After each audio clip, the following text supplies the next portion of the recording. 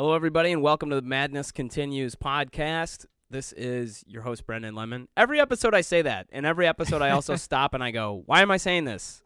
No, you came here from Quora, or you came here from Facebook, or you came here from Twitter, or I messaged you directly. You know who I am. Like, I'm not... The only audience I'm capturing on this podcast are other people who kind of like already know me from somewhere else.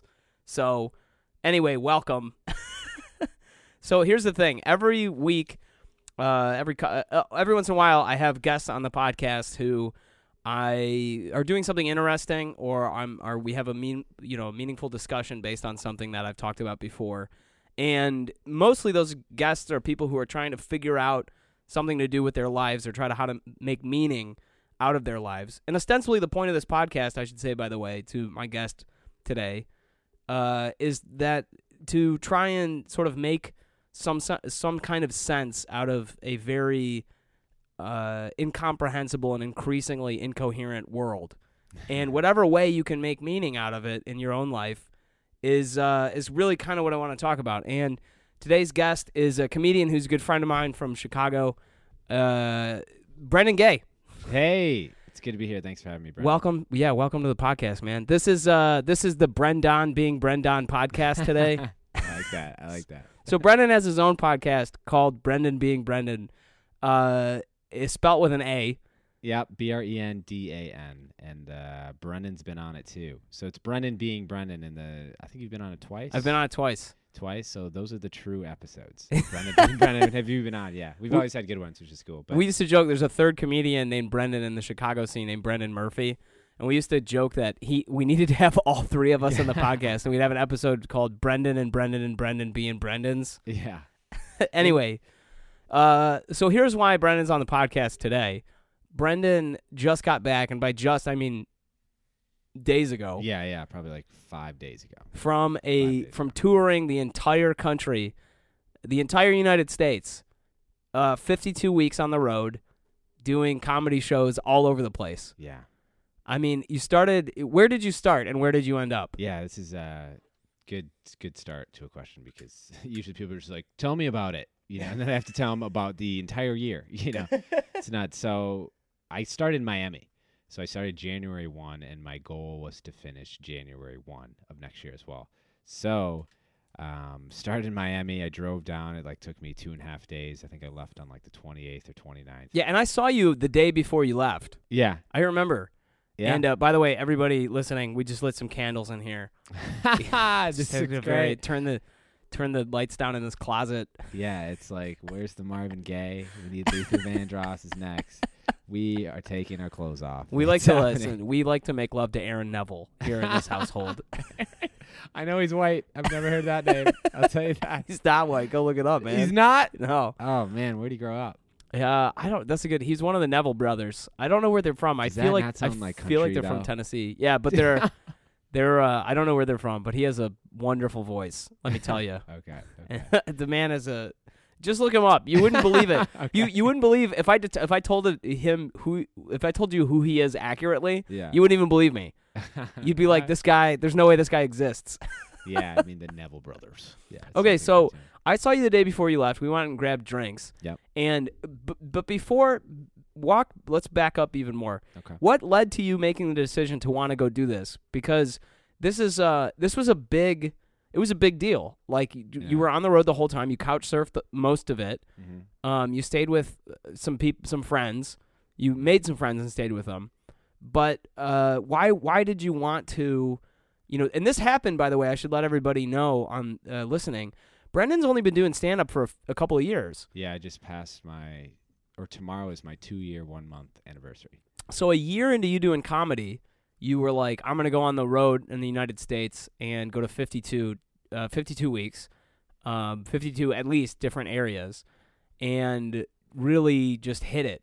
Yeah. And keep a day job the whole time, I should say also. Yeah. Isn't that nuts? Doing after all this, and then I forget that too. Sometimes it's I had to work a 9 to 5 as well. Yeah. So take us back, because the first leg of this journey, when I think about you choosing to do this, comes from when you were in Minnesota doing medical device sales. Yep, Minnesota, and then I did another job, medical device sales, in Montana and Wyoming. So, yeah, we'll take it back from there. So I was 22 years old. I was making, six figures. I was in Montana, which is beautiful, lived in Bozeman right next to Big Sky. My territory was Montana and Wyoming, so you'd think everything I've ever wanted was just money. You'd think I would be fine, I'd be happy, paying low rent and everything, but I really hated my job. I was on the road 4 out of 5 days alone in a hotel, and my day job wasn't anything like purposeful, nothing with meaning. And during these drives, I used to listen to Pete Holmes, Joe Rogan, Mark Maron, and they would have comedians on all the time, and I loved it. I love what they did, so I'm like, okay, I'm going to start writing. I went to a comedy show in Billings, Montana, and I just said, okay, I'm going to do comedy. And I got a new job. I'm like, got to get the hell out of here. Like, Montana is a good place to visit for like maybe a couple weeks, but it's brutal. So, like, you got through. So you didn't have the first time you thought about doing comedy. You were already way into what essentially was a career job. 100%. Yeah, career job where, I would just work 50 hours a day and not get home on like Saturdays sometimes, and I was supposed to be doing this for the rest of my life. I feel like we should, if we poked at that 50 hours a day amount of work, I feel like it might not hold up. But I understand what you're saying. I know what you're saying. Yeah, probably didn't work. Most of it's driving. But like, did you do theater? Did you do theater in high school or college or any of that? No, nothing. Yeah. I wasn't even into comedy. Wasn't even into So why? What was it about it that connected with you? They were really free. Every comedian on there were free. Joe Rogan did a podcast. He can do MMA. He can do comedy. He can do anything he wanted, and he didn't have a boss. And he was always telling the truth. And all the comedians on there, they felt free, even though they weren't like rich or like some of them weren't famous. They were living their lives. They got to connect with these people and tell what's on their mind and get paid for it. Yeah. And like they were every free. And the moment that I was in at that moment, I kind of felt trapped. I'm this kid. I have this good job. I have everything that I ever wanted, and I'm still not happy. I'm still not satisfied. Like, I feel like I have to stay here. I can't leave this job. Everyone wants this job. This is what you're supposed to do. So I kind of felt trapped, but I wasn't being myself. I was unhappy. I was just alone. And I see these comedians. What really started is like, these comedians are so truthful. They get to do whatever the hell they want. It's like, and that's kind of what got it going. Like, so you started. So this is interesting because I can see, somebody feeling trapped, somebody feeling like in this position of, and having done sales for my entire career, I know that there's a challenge to your ability to be authentic in it, because you can kind of learn what works, and when you start learning what works with other people, it's really easy to fall into a kind of model where you're almost a puppet. You're almost puppeting yourself. Yeah. And I can appreciate how that could feel really scary, especially because you're falling into a place where you're a young guy, but you're looking at it like, this is going to be my next. Tomorrow I'm going to wake up, I'm going to be 33 doing this. Yeah, exactly. And am I going to have any regrets? Yeah. I'm glad I did it. 100%. I'm so glad I did it, and I pushed myself to get there. And I'm not supposed to have that job at that young age. You wouldn't have been able to move to Chicago without it, probably. No way. Yeah, you're right. Without it, I wouldn't be able to, because the job I'm working right now, obviously you need sales experience, and what I would have done here. Well, and just think about, I think, too, and we'll get there in a minute, your ability to book shows on the road as you were doing this probably was influenced heavily by your ability to prospect and 100%. Create call sheets and all of this kind of stuff. So, and in a lot of ways, and we'll talk about this in a minute too, I think, is comedy is a lot like sales. Comedy is a lot like sales. Yeah. And there's a lot of crossover between the two. But I want to move forward a little bit because so you decided to move to Chicago, but I wanted to talk about what was your first, so you started writing, but what was the thing in your head that you were like, I'm going to try this out? You went to the comedy show in Billings. Yeah. I remember writing my first bit. It was about my roommate, Cliff. Okay. And he's a 50-year-old dude. Oh, you were Yeah. You were living with a 50-year-old man in Montana? Oh, my God. Yeah, and he had a brewery in his basement. He lived in the basement. He didn't even have a job. I think he was like a trust fund kid. Oh my even though God. he's 50, and a genius. So I was like, and this dude thought he knew everything. Like he really thought he knew everything. He had opinion on everything. He was just like everything he would have an answer for. Yeah. Or his opinion on everything. As sometimes people in small towns have the ability to think that they do. Yeah, and it's just like this guy is remarkable. Like, what is his motivation? Like, what is he doing right now? So I wrote about that. Yeah. Just wrote about it. Just like, who is this fascinating genius who's just living in a basement? Yeah. So this In material, Montana. how well did it go over? Because I've never heard any of it. Yeah, I'm so glad. It's horrible material. It's about as good as I said. Yeah. There, that's the best I ever said. So funny. You know, yeah. I mean, it was horrible. You know, I tried writing it down. I wrote a lot of stuff down. Like you write stupid things. Like I remember I wrote this thing about going for a job interview, and there was cum in my pants. So and you know, yeah, and I made it. Yeah, cum stain. I was like, and I filled it in with a pen. You know, so it's like, whoops, he didn't notice. Like something, you know, something stupid. Oh like, my God, that's so funny. ridiculous. And it's, you know, Did you get the job? that's a good question. No, I didn't get a job. I didn't get the job. Oh man. But yeah, I mean, you got to relieve a lot of tension before you go to a job interview. We're making a bit now.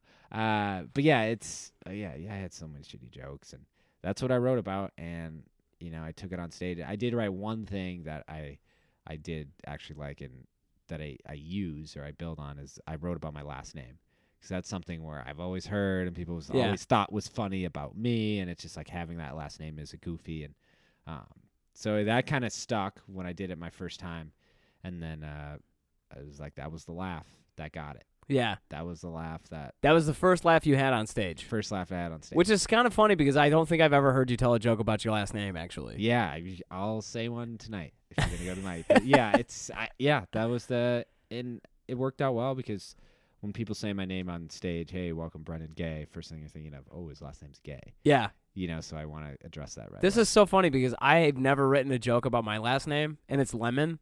Yeah, right? And it's something spelled there, exactly like the fruit. Yeah, and Yeah. I've never joked about it. In the 15 years I've been doing stand-up comedy, I've never joked about it once.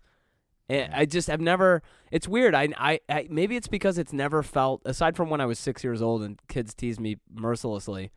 It's never been a thing I've ever thought about. Yeah. But I can appreciate that yours probably hounded you for much longer. You know what?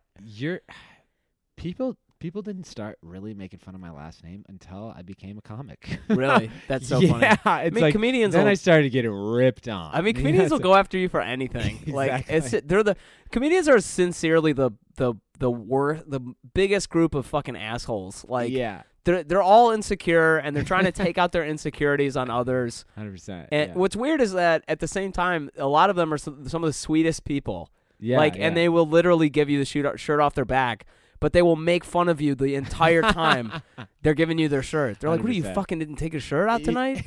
God, what did you grow up in Florida? Yeah, like, you don't even know anything about the cold?" It's great because their intent is always good, but they'll rip you to shreds, you know, with their mouth. You know, it's like, and you know, growing up, there's some people, their intent was the bad part, where it wasn't like, you know, oh, gay, I don't like gay people, you know, so they'd get after that. But Yeah, gross. I know, right? So that's intent where it's like, ooh, shit. But Yeah. I'd rather get ripped on when they're just trying to make a joke. Yeah, Right. exactly. Yeah. There's people who I think have a very thin skin who, when they hang out with comedians and get ripped on at all, they just freak out. Yeah. And they filter themselves out very quickly. And then there's this kind of other person who recognizes that they're like, oh, these are people who are they're either trying to initiate me into this group, or the reason they're saying these things is because they already see me as a member of this group with them. Yeah, that's great. I mean, isn't it funny? Comedians it's such a weird profession, because that's how you get initiated in a group. Yeah. It's like you get ripped on and like to shreds. All right, you're one of us now. Like, you know, it's like, cool. All right, you can handle take it, douchebag. Yeah, it's like this weird club that it's like, oh my god. That's too funny. Yeah. Well, so here's the other thing I wanted to talk to you about then. And by the way, I didn't really intend on going down any of this particular, no worries. but I'm really enjoying actually talking about it, because this is not stuff that you and I have ever talked about before. Yeah. But so one of the things I'm curious about is, especially coming from the world of sales, is that you had to then get on stage, bomb, experienced the discomfort of all of that. Yeah. And then not only did you choose to continue to do it, you chose to uproot your life from where you were and move to a place where it was even more so going on, which is Chicago. Like you decided to go deeper into that world that you already were not, by the way, succeeding at yet. Yeah. Yeah. And isn't that insane? Why the hell would I ever do that? Yeah, why did you do it? I mean, what was... And yeah, you're right. And I think, I'm still working with this now, but I think the reason why is I felt very honest with myself, what I wanted to do, what I was writing. I was trying to go for this goal, and when I would get the laugh, that would obviously feel good. But I always had that feeling where it's like, okay, comedians, they're truthful, they're honest, they're saying what everyone else is thinking. That's such a noble thing. I want to be a part of that. So even though no one fucking laughed at my jokes. First 3 months, they're so shitty. No one wanted to be there. It was bad. I knew I was on the right path. I knew that was what you're supposed to do, and to get better and get better, you have to face rejection. Yeah. You know, in order to figure it out. And I'm a huge, huge believer, and I was this even before comedy. Struggle makes you better. Struggle makes you better. And I knew it. I was like, okay, all these times I've been bombing and I've been trying to figure it out. That's what's going to help me get a laugh. So this is interesting because Ray Dalio, who wrote the book Principles, I don't know if you're familiar with him. I've heard of it before, yeah. So I have his book. I have a signed copy of his book, actually, just in my living room. I flew out to New York to go meet him. He was doing an interview on a friend's podcast, and flew out to New York to go meet the guy. And that's exactly his advice, is he says, struggle well. That's the secret to getting everything you want in life, is struggling well. And his book is, I would recommend it to everyone listening. It's super good. He talks about not arguing with reality and taking lessons as they come, and getting over your own ego and all of these things. And I think that it's very interesting because comedy is an almost microcosm of comedy, and mixed martial arts, or like martial arts in general, are really bizarrely similar.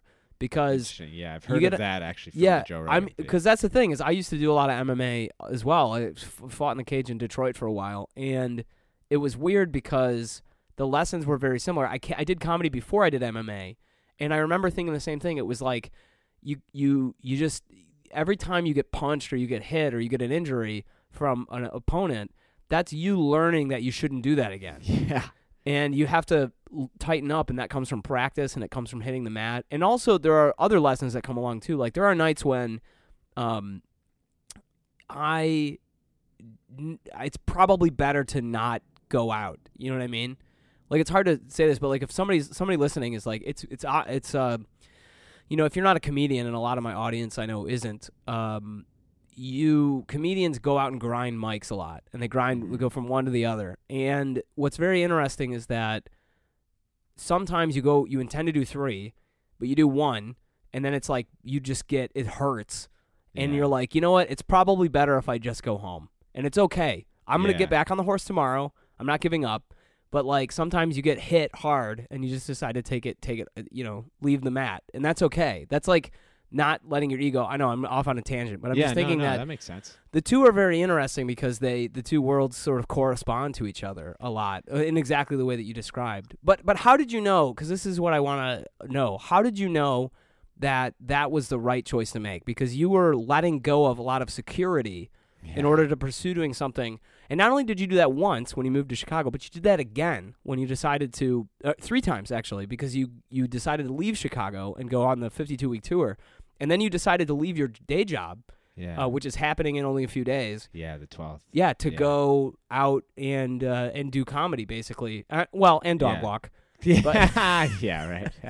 See how much I do that. So you have a very strong internal compass that's telling you what is the next right move to make, and you must have to have a lot of self-trust. Like, how did you develop that, or how do you know what that feels like when you're trying to face a question that you don't have an immediate answer to? Yeah, that's a really good question, Brendan. And I'll say the first thing that's been popping up in my head when I'm making these decisions is, this is going to sound weird, but it'll tie it together.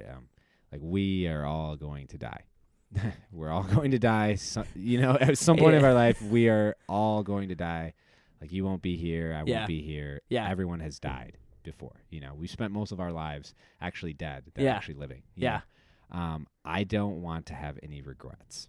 So when I make these big decisions of like not having a bed for a year, or not literally cutting my income by 67%, just gone, I'm doing it for a really great goal. My great goal is to do stand-up comedy across the world at the biggest venues and be a very good comedian. And I know that's fulfilling because when I'm on stage and I get to do it for 10 minutes and everyone feels great afterwards, that's beneficial for everyone. You know, everyone's having a good time. That's for me. And I feel like that's honestly making the world a better place. Whether it's very small or to me it's very big, it's making it better. And I want to do that for more people. So you have to make these sacrifices, right? You have to quit your job eventually. You have to go out and bomb for 40 minutes. You have to go out and like try new material. And I trust myself in that because I've already left my job. You know, I've already done that where I've taken a pay cut. I've already, you know, gone the tour for 365 days and not, you know, had a bed, not seen my family, not seen my friends, and I'm still here. I'm still alive. So like I've done it before. In a way, I trust myself. Yeah. Like I know I'm not gonna have a job where I'm making, you know, $3,500 at least a month. It's done. So you know? It's you're like I trust myself because I've done it before and I'm still living. And like I want to make these big goals and big commitments and reach for it because I'm going to die someday. It's like, I want to do it. So so somebody listening to this, I think maybe the takeaway that I'm hearing as you're speaking is that you created a vision. You have a goal. You have a vision for what or a context that you're pursuing, which is you're like, I want to do stand-up comedy at the highest levels. I know what that feels like because I've done it a little bit. And when it goes well, it makes me feel so good. It makes the audience feel so good that it's worth continuing to pursue and do it on an even bigger level. Yeah. And not only that, I have an idea of where that looks like. Like, as you're speaking, I'm getting images in my mind of, like, Brendan Gay opens at the Johannesburg, South Africa, Palladium or whatever. And you have those things, I'm sure, in your own mind, because if they're coming up in my mind, you have to have an even stronger vision. And the second thing I think is that there's a takeaway for somebody who's listening to this is that, you know, you have a lot of self-trust because you've overcome a lot of challenges. You have a lot of experience with yourself to know that you're like, you know, I don't exactly know what the next challenge is going to be, but I trust myself enough to know that I can handle it. Yeah. And you're on point. And I think I want to rephrase that a little bit. I've overcome challenges, no doubt, but I have failed a lot of challenges. Like I'm so not afraid of failing anymore. Well, you know, stand-up comedy is an exercise in many ways. It's an exercise in learning how to fail well. Yeah. That they say that one of the really quotes is, I've been repeating to a lot of people lately, particularly Clay Hurlbut, is a comedian is judged. The quality of a comedian is judged on how well he bombs. And Clay Hurlbut bombed at Patsy's recently, and I mean it was bad in the sense that like none of his material was working, but he made fun of himself and made fun of his act and took it in such a way that he got laughs out of things not working. Yep. And and he still felt terrible because it doesn't even matter if people are laughing at you making fun of yourself. It feels shitty when you're only prepared all this material, but none of it is working. None of it's working. Yeah, I mean, just imagine, I want to put you, the audience member, listener, into this position. You're in front of a room full of people, some of whom you know, many of whom you don't know, and you're standing there and you have these carefully prepared jokes that you've practiced maybe, and maybe you have even worked elsewhere. You told a story at a party, you got laughs, you thought, hey, I could do this in front of an audience, and then you do it and none of it's working. And literally the people are just staring at you. Yeah. And there's an expectation that you have, and there's an expectation that they have, and both are not getting met by you. What are you going to do when that happens? Yeah. So it's like that's kind of what. And it's so weird because people ask me, it's the same, there's another parallel between MMA and comedy is they're like, well, what happened? I try to talk people into doing comedy all the time. I say everybody should try it at least one time. I think that's great. I've told people that too. I genuinely think everybody should do it once, and you learn a lot about yourself. And what I think is interesting about it is that there are, people will come back to me with questions like, well, what happens when I bomb? What happens if I bomb? And I go, oh, it's not a question of if. Yeah. You're going to bomb. Yeah, you're going to bomb. That's the same thing with MMA is, what happens if I get punched in the face? Well, you're going to get punched in the face. Yeah. You need to accept this as a reality of the environment you're entering. As soon as you accept it, in the same way that Ray Dalio says, you accept reality. The reality of MMA is you're going to get your ass kicked at some point. The reality of comedy is that you're going to bomb at some point.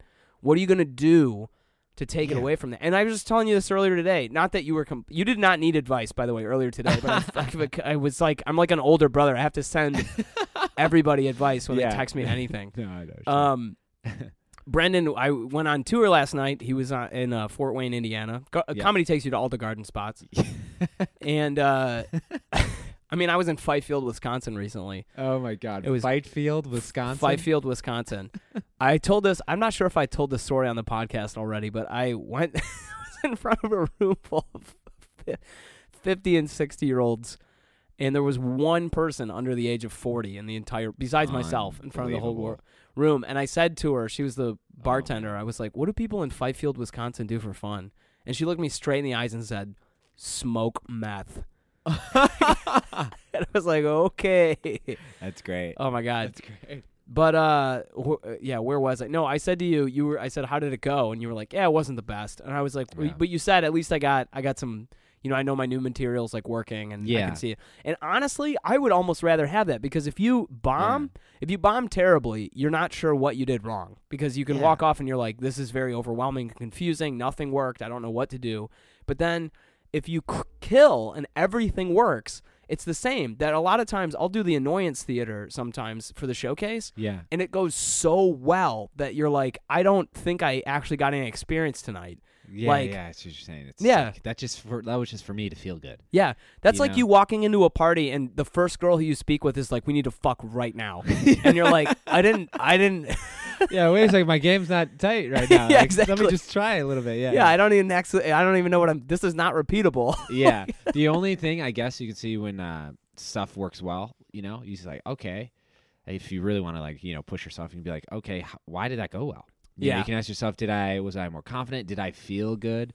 Like, did I say something that was weird? Did the format I did my set was good? And like, the more you do that stuff, it's like the more you actually take like 10 minutes just to think about your set and what happened and to record. It's amazing what you can pick up on. Yeah. Like the house of that open mic, the House of Jokes, where by the time I went up, they heard 20-something comics. Yeah. It's like, whatever, this is whatever. I started off with a story. No one has the attention span to hear a story. Yeah. No one at that point. And like, I 20 knew that, comedians in, yeah. Yeah, I knew that while I was doing it on stage. So I stopped the story at a point where it got a laugh. And then just go into new shit and punch. Spoke louder, because I've been in those rooms so many times on the road. Yeah, speak louder, start moving, start pointing. You got to get their attention. Yeah, first. Because they're asleep.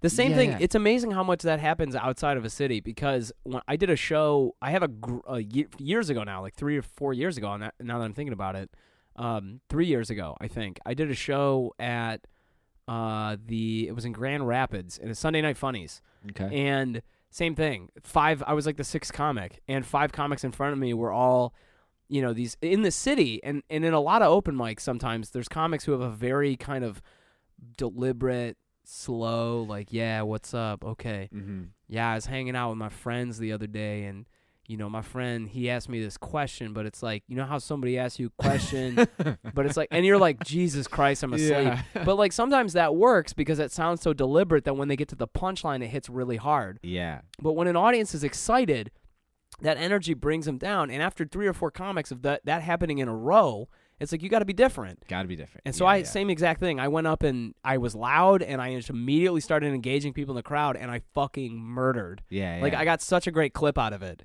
Hell yeah, man. I mean, that's the thing in it.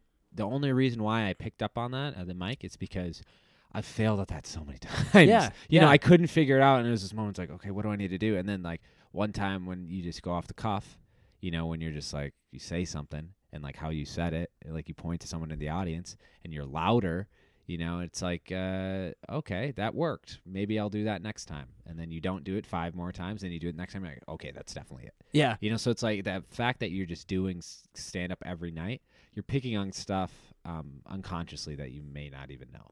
Yeah, you're starting to get a hold of things that you didn't know before.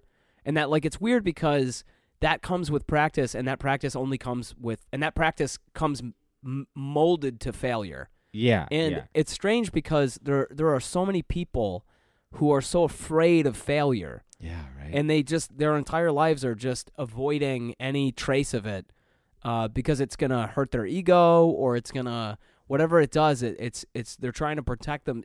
I think it's ego protection of like. Oh my God. Yeah. We're afraid of failure. That's because a lot of people haven't really failed before. Well, and I think it's molded into us from school because, you know, if you fail the test, you're done. You're just an idiot. The only thing you're taught from day one is that you have to ace everything. Yeah. And it would be much more interesting to have students assigned here's something, figure it out. You can fail at it until you succeed at it. And by the end of the semester, we're still going to pass you if you fail, but you have to write a paper about everything you tried and why you think it didn't work and where you think the solution is going to be or something like that. Yeah, I know what you're saying. I think it's, definitely it happens with school. You know, that's like a huge factor. We're there as kids, we're trying to learn, and it's one of those things you're not supposed to fail. No one wants to fail. It is a scary thing, you know.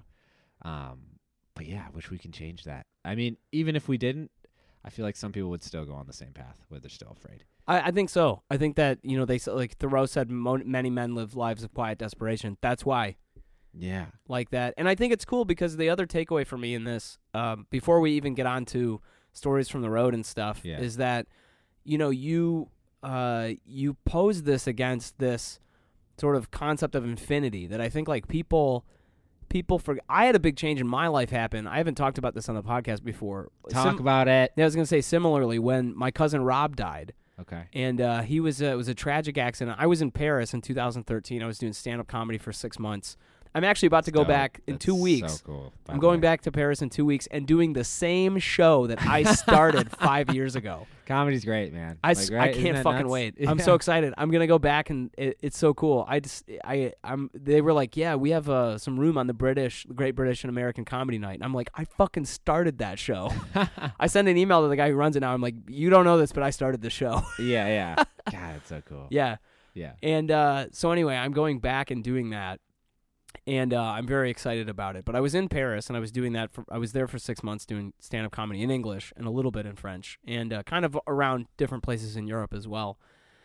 And I came back, and I was back for 4 days. And in the United States, it was Labor Day 2013, and my cousin and his girlfriend got hit on a tandem bicycle in Clearwater, Florida, on the Memorial Highway by a drunk driver at 6 a.m. And both killed. And it took me a year to get over that. Yeah. And it was very weird because I knew I had plans when I came back from Paris that I was like, I'm moving to Chicago, I'm doing stand-up comedy. But that threw such a weird monkey wrench in it. And for all kinds of the reasons that anyone would believe that it would. And it took me a year to get over it. And it took me another probably 8 months to get over other shit. As strange as that sounds, it was like almost 20 months of like just no progress in my life. Yeah. And I came out of it and was so fired up when I came out the other side of it. That's what caused me to move here. And all the goals that I had in the last 2 years where I was like, film a comedy special that I wrote, perform myself, put it out online, get a website, go do Edinburgh, headline my own show, all of that shit, pay off all my debt. Holy crap. Dude, and I want to tell you this, and I don't tell you this enough, but you've accomplished a lot since I've met you. Well, I appreciate that. Yeah. I mean, it's all because of you, and that keeps. I mean, like our group of friends, that keeps us going. I would not be working as hard as I can if our friends weren't doing shit, and we weren't like making a constant effort to do stuff. And we've only been doing it for in the scene for. A couple years. Yeah, couple years. We decided on something and actually do it. I mean, I was only here in the city for like 8 months before you showed up. Yeah.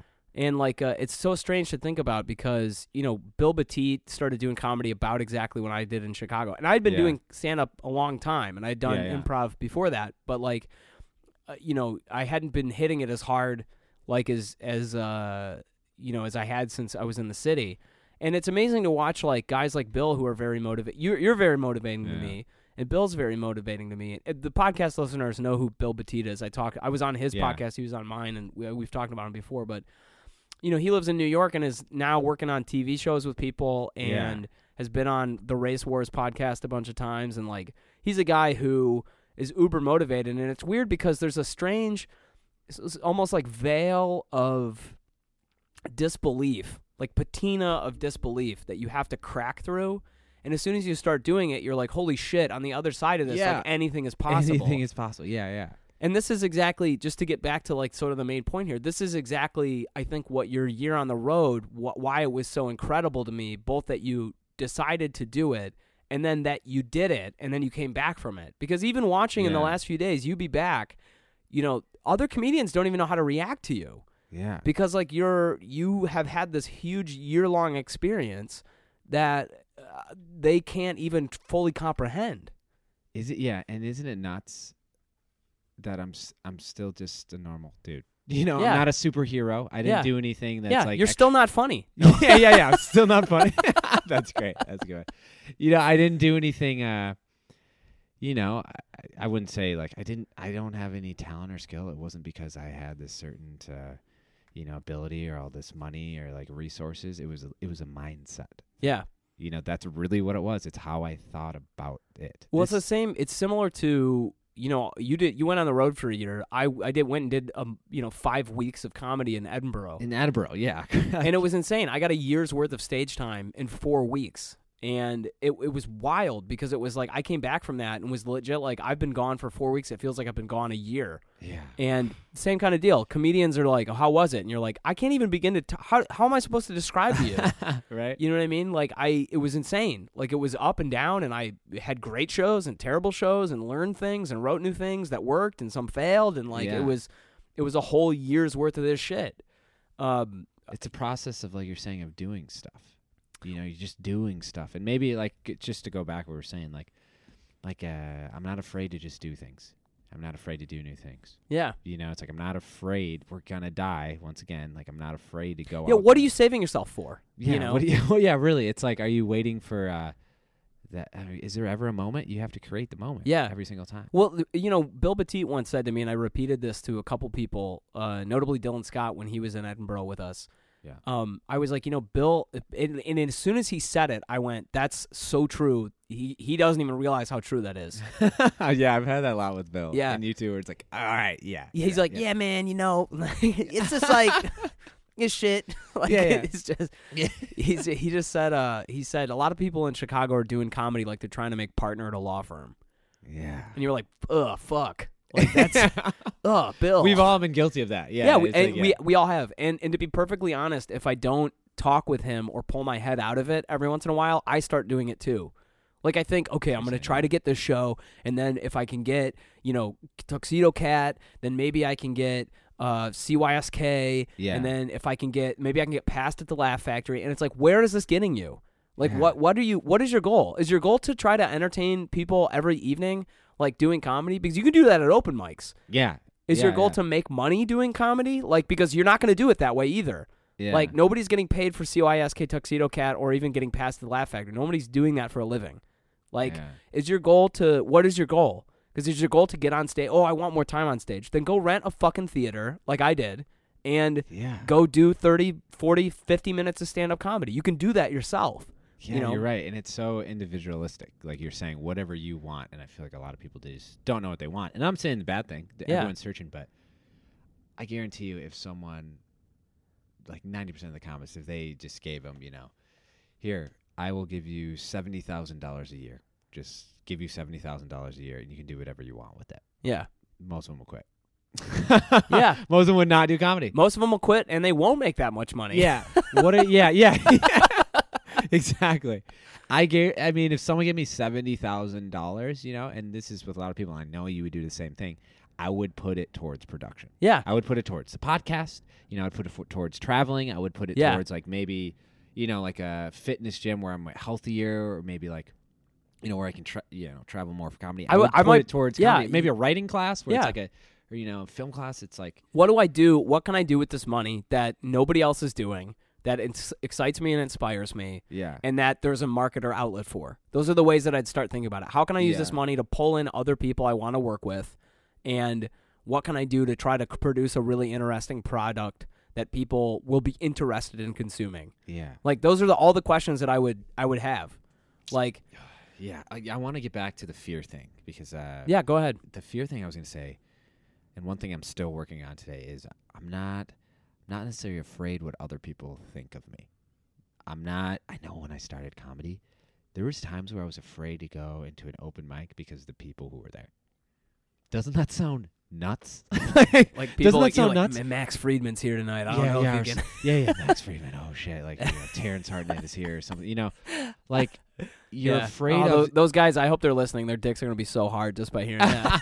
Well, yeah, you're afraid of your friends, the people who you like, you hang out with, who are doing the same thing as you. And I get it. I get why people are afraid. But like, man, when I was on the road and no one can hear my stuff and I can just do what I want to do, you're like, I wasn't don't give a involved shit. in the scene at all. There's no hierarchy. No, There's no like politics. Yeah, it's like the mindset thing. It's working on that where it's like, oh, I want to only work on my jokes and my bits and get better. Yeah. While I'm doing those mics, Yeah. while I'm writing, it's like you know how much time that takes away and energy that takes away if I'm thinking about someone else thinking about me. Yeah. Like, And they're that's not like- thinking about you. and That's the they're other not thing that's thinking about- nuts. Yeah, Like those exactly. guys are thinking about, they don't see themselves as more successful versions of the thing you're trying to do. Yeah, They just see themselves as less successful versions of the dudes who are above them. exactly. So it's like the they- fear. It's the Yeah. fear. I used to be afraid of that, and it's like take that away, you can accomplish so much more.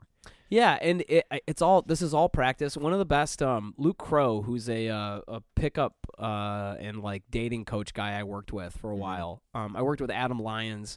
Actually worked for his company too. Interestingly, I I did remember you sales telling me for his that, yeah. company.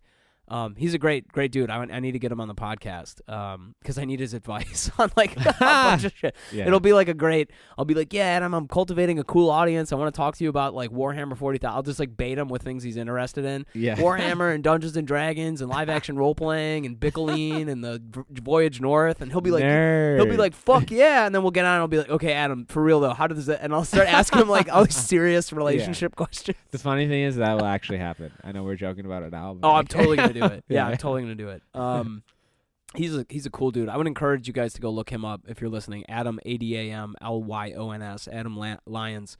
He was voted #1 pickup artist in the whole world. Before that term was sleazy. By the way. I was gonna say like, yeah, that sounds. And like, he's a totally cool dude. He's like he doesn't really coach relationship stuff much anymore. He's more into business development and like psychology hacking and all kinds of. He teaches people how to connect with really high value people and filter them into their lives and this kind of stuff. But dang, that's awesome. Luke Crow, who worked with him for a while and is also still a dating coach guy, he told me every this was in respect to going out to bars and talking to women. He was like, every girl you speak with in a bar is just a practice for another girl 2 months from now. And there was something in my head that switched over when I heard that. And I think about that with open mics all the time because I was scared too. When you first get to Chicago, you're like, I don't know any of these people. Yeah. I don't know what this is going to be like. I'm getting up in front of them and I know I'm not going to do well. And just saying to yourself, all of this pain is just practice for 2 months from now when I'm doing better. Yeah. And like getting into the zone, it's the same thing with MMA. Yeah. The only way you get better at fighting and rolling is by fighting and rolling guys who are better than you. Yeah. New York. New York. No, I'm serious. Where it's like, that's why you got to be around the best. You're saying that you're practicing for that opportunity that you're going to get in New York or, like a TV show or, if someone offers you a different opportunity. All those things that's painful and the suffering that you take, but you're learning from it. It's for 2 months from now. It's for that. Yeah. 2 months, that's a 3 great months. mindset. I'm all about mindset. Yeah. It's like you got to just change the way how you think. And Jordan Harbinger on the Art of Charm podcast recently did a Toolbox episode called "It's Quantity Over Quality," and I would encourage everybody to look at that too because he basically was like, look, it's not about doing the thing, it's about doing things. It's not about writing a joke. It's about writing jokes. It's not about doing a show. It's about doing shows. And like the more and more you do this, the more and more you're going to produce, the better the stuff is going to get. So your quality's going to get better. Yeah, your quality's going to get better. And at some point there is a law of diminishing returns that kicks in. Like Bill and I have talked about this where I did 109 days straight at open mics. And at a certain point I remember thinking, Wow.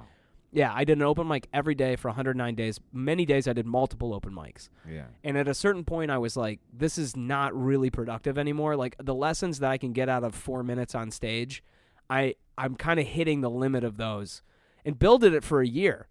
every day for a year. He did Yeah. an open mic, and 367 days, and same kind of thing. He was like by month 4, he knew he wasn't going to learn any more like new lessons from doing an open mic a day, like Yeah, I see what you're saying. because Yeah, you yeah. can't there's just it's too limited, you know. But that- now, I'm sorry for interrupting, but now you know that because you did it. Yeah. Now you actually did it, instead of always being like, I don't know, like you're only going to like 3 a week all the time. Be like, maybe I should do this, maybe I don't. Now you're just like, okay, I did it. Now I know that doesn't work. Let's go on to the next thing to make me better. Yeah, and you never did it, know. yeah. The other thing that I want to talk about too is you never know how those things are going to end up, how they're going to end up playing out moving forward.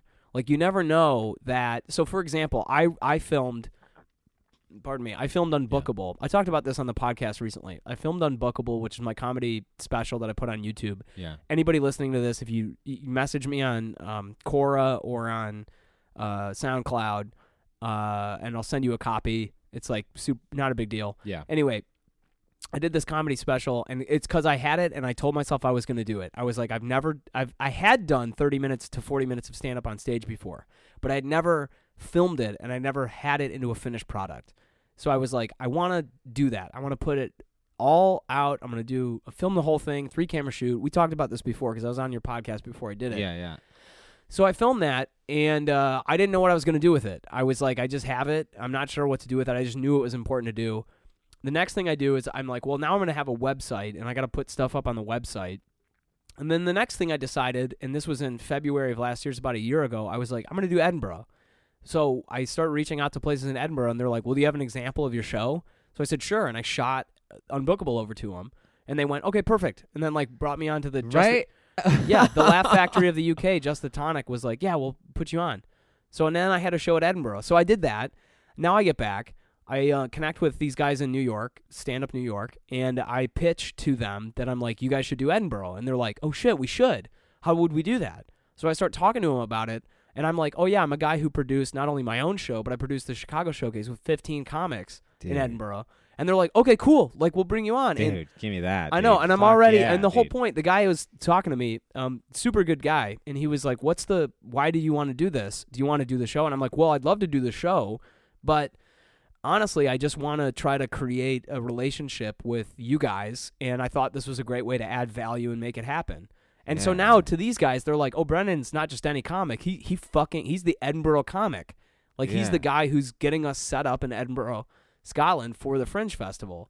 And it's weird because it's like, and I don't know where that's going to lead, Yeah, yeah. but like, if you had said to me, you know, a year and a half ago, before I even did Unbookable, hey, you know, this is ultimately a year and a half from now going to lead to you having a relationship with Stand Up New York, I would have been like, how the fuck is that going to happen? And it's not a straight line. You know? Yeah, right? It's not like, yeah, you're right. So Yeah, you were it's like amazing. putting the 70K out into something. Like, it's weird because that 70, if somebody was like, here's 70K, a lot of people would quit doing comedy. You and I would put it to a project. And the thing is, there was a guy named Dove Simmons, and I took his, he was a film producer and director, and he has a what he calls 2-day film academy, in which he Okay. breaks down parts of the business very quickly that nobody else talks about.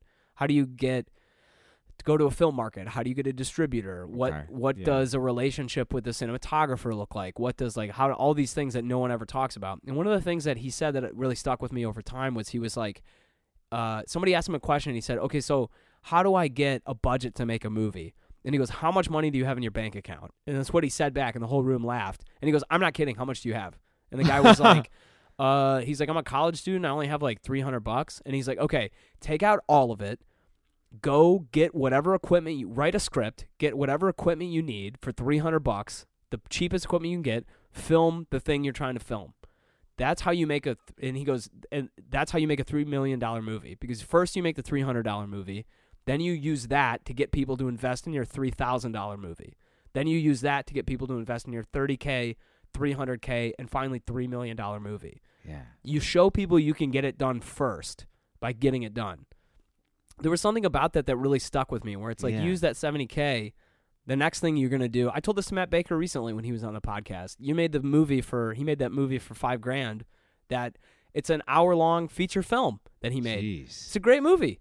I would, Wow. go check it out. It's called Ghosted. What is it called? It's called Ghosted, and You don't have to Well, write yeah, it down. yeah, I'll yeah. just Well, I'll yeah, tag yeah. you. Well, I want to hear it. Yeah, just go check out the podcast I did with him, and there's a link on the show notes to that podcast that'll take you to a free copy of it, and it's the same thing I told him. I'm like, this is a good movie. It's not great, but it's pretty good, and you made it for $5,000, dude. The next movie you're gonna make is gonna be like $500K, and Wow. like I could see it happening. He's kind of doing what He the guy finished just the said. project. Yeah, he finished the project. The number of people in the world, but also even in this comedy scene, the number of people who don't finish projects, it's astounding. Like, go finish the fucking thing. You never know where it's gonna lead. I just read something about that too. Yeah, you're right. Finish it. And I don't want to put you on the spot, but if you want to share, what are some things right now you're working on that you want to finish? Oh, that's a great question. Number one on that is Brendan and Brendan being Brendans. Yeah. Actually, though, we'll talk about that after. Yeah, too, we'll but talk it's about that in a minute. That's one thing where it's like, yeah, we started right now. We're working on like 2 things right now. Okay, we're Yep. working on 2 things together, and we made the idea. We had the idea. Okay, great, this is good. We wrote down some documents. Here's what we need. Here's what we need to do.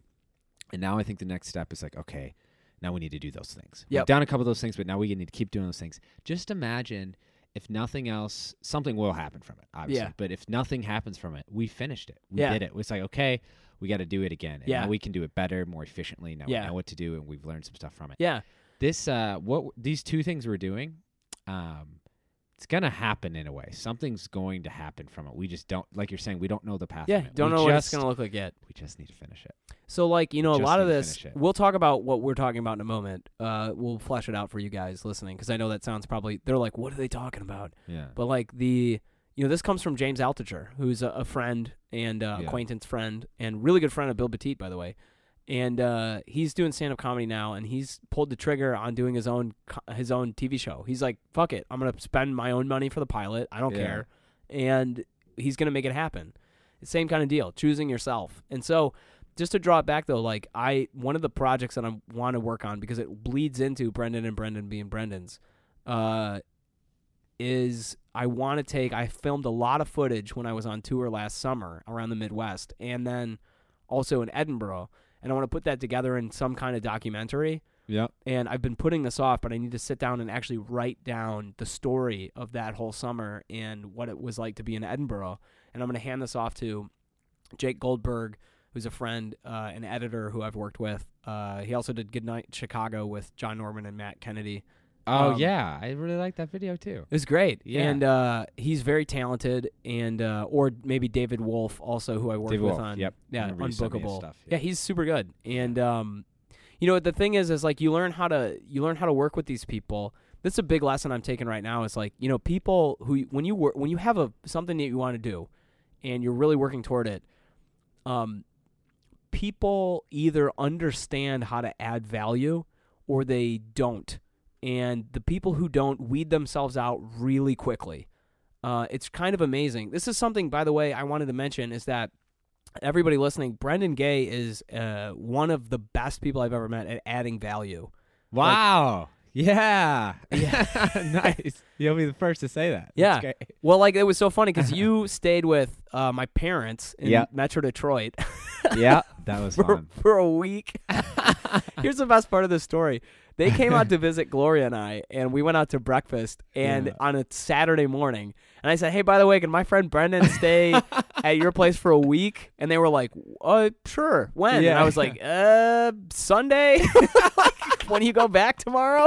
That's so funny. Oh, my God. Oh, my gosh. It was so good. And my parents are such cool people. They're like, all right. Yeah, they're cool. And the thing is, like, I think they had a great time, too. But, like, I know me. I had a great time. I needed that week. Yeah. With them and just to have, like, They food fucking with love them. you. You're like the kid they wish they had. Shut up. They're like, we got this kid. He's so ambitious. He's like, It was like, yeah, and that was one thing. It's like, both of our intent was good. We're good friends, and it's like, your parents were there, and so I needed that week. They were great with just like helping me out and just having a conversation with me, and we both had like a good time. And I think that's one thing. It's like adding value to our relationship. well, because it was, I had no problem referring you because. I knew that I just know you well enough to know that I was like, Brendan's going to be friendly. He's going to be clean. He's going to respect their space. He's going to he's basically going to be a great guest. and he's gonna add value to their lives by being this very interesting story, then they're gonna hang out with him and have a good time, and then they're gonna go tell their friends about it, and their friends are gonna be like, "Oh, that's so cool that you did that for somebody." And it's like, yeah, you're so right. It just builds positive momentum. Well, And exactly, and like figuring out how to be valuable to other people is just so it's paramount. It's really important because it's like you have a very good, and you've always been good at this, and figuring out how to be positive in front of others, how to add value in the moment, and then how to figure out like what can I do. You were just telling me this before. I have a Zoom H5 is what I record this on. Surprise! And yeah, it was like Yeah. I record all these podcasts on my Zoom H5, but Brendan had a Zoom H6 or H7 or whatever, and gave it away to somebody he was staying with on the road because he was like, he was like, this guy needs it more than I do. Yeah, he's gonna put use into it. Like, I'm not gonna. Yeah, he was a film director, and he like was talking about it. I was like, hey, I have an extra one in my car. He was letting me stay there for a week, and I guarantee they put on really good projects, and he's like, he wanted to make it his career, and I'm like, dude, this guy needs it more than I do, and he's gonna use it. He's gonna use it probably till it breaks. Yeah. And it's like, that's making better art. It's good for him. It's like he helped me out. I want to help him out. Yeah. Yeah. Well, and that's exactly what it's about. If it's not a Zoom H6, if it's not a Zoom H7 or 6 or whatever, it's it's emotional support. Yeah. Or it's connecting him with other people who are in a similar space. Yeah. Or giving him a ride to the airport. Yeah. Or giving him a ride to the airport. Or forwarding him information on filmmaking shit that you have, or whatever it is. It's like, if he had a question, if you had a conversation where he was like, yeah, I'm entering this place where it's like I have to pitch investors on my projects, and I've never done it before, and I don't know how to do it. You probably would have been like, here's 5 sales books that I know of off the top of my head that I know could help you. Yeah. Like that kind of adding value is like a huge part of, I think, all of the, making any of these projects happen. You have great insight. So what I want to do after this podcast is let's take that insight and put it into action. Yeah. Seriously. Yeah. No. What's the project we're working on? And I'm just saying this selfishly because I wanted to tell you this. So yeah. Let's do some work after this. So let's talk. Yeah. So let's get to this final bit of. We didn't even talk through your entire year. Oh my God. Yeah. Me and you could talk for days. We'll do this again, and maybe I'll do your podcast. Yeah. And then we can talk about your year or whatever, and we'll have my audience. I'll refer them over to you or something. But you'll get all 3 or 4 of them, and I make the running joke is that I have one listener from the Russian Federation that keeps listening, and I think it's Vladimir V. Putin. Yeah, I'm pretty sure that it's him. Anyway. Yeah, so let's talk about this project because I have a few that I want to work on that I could run through. But the one that I really am excited about is we're working on a TV show.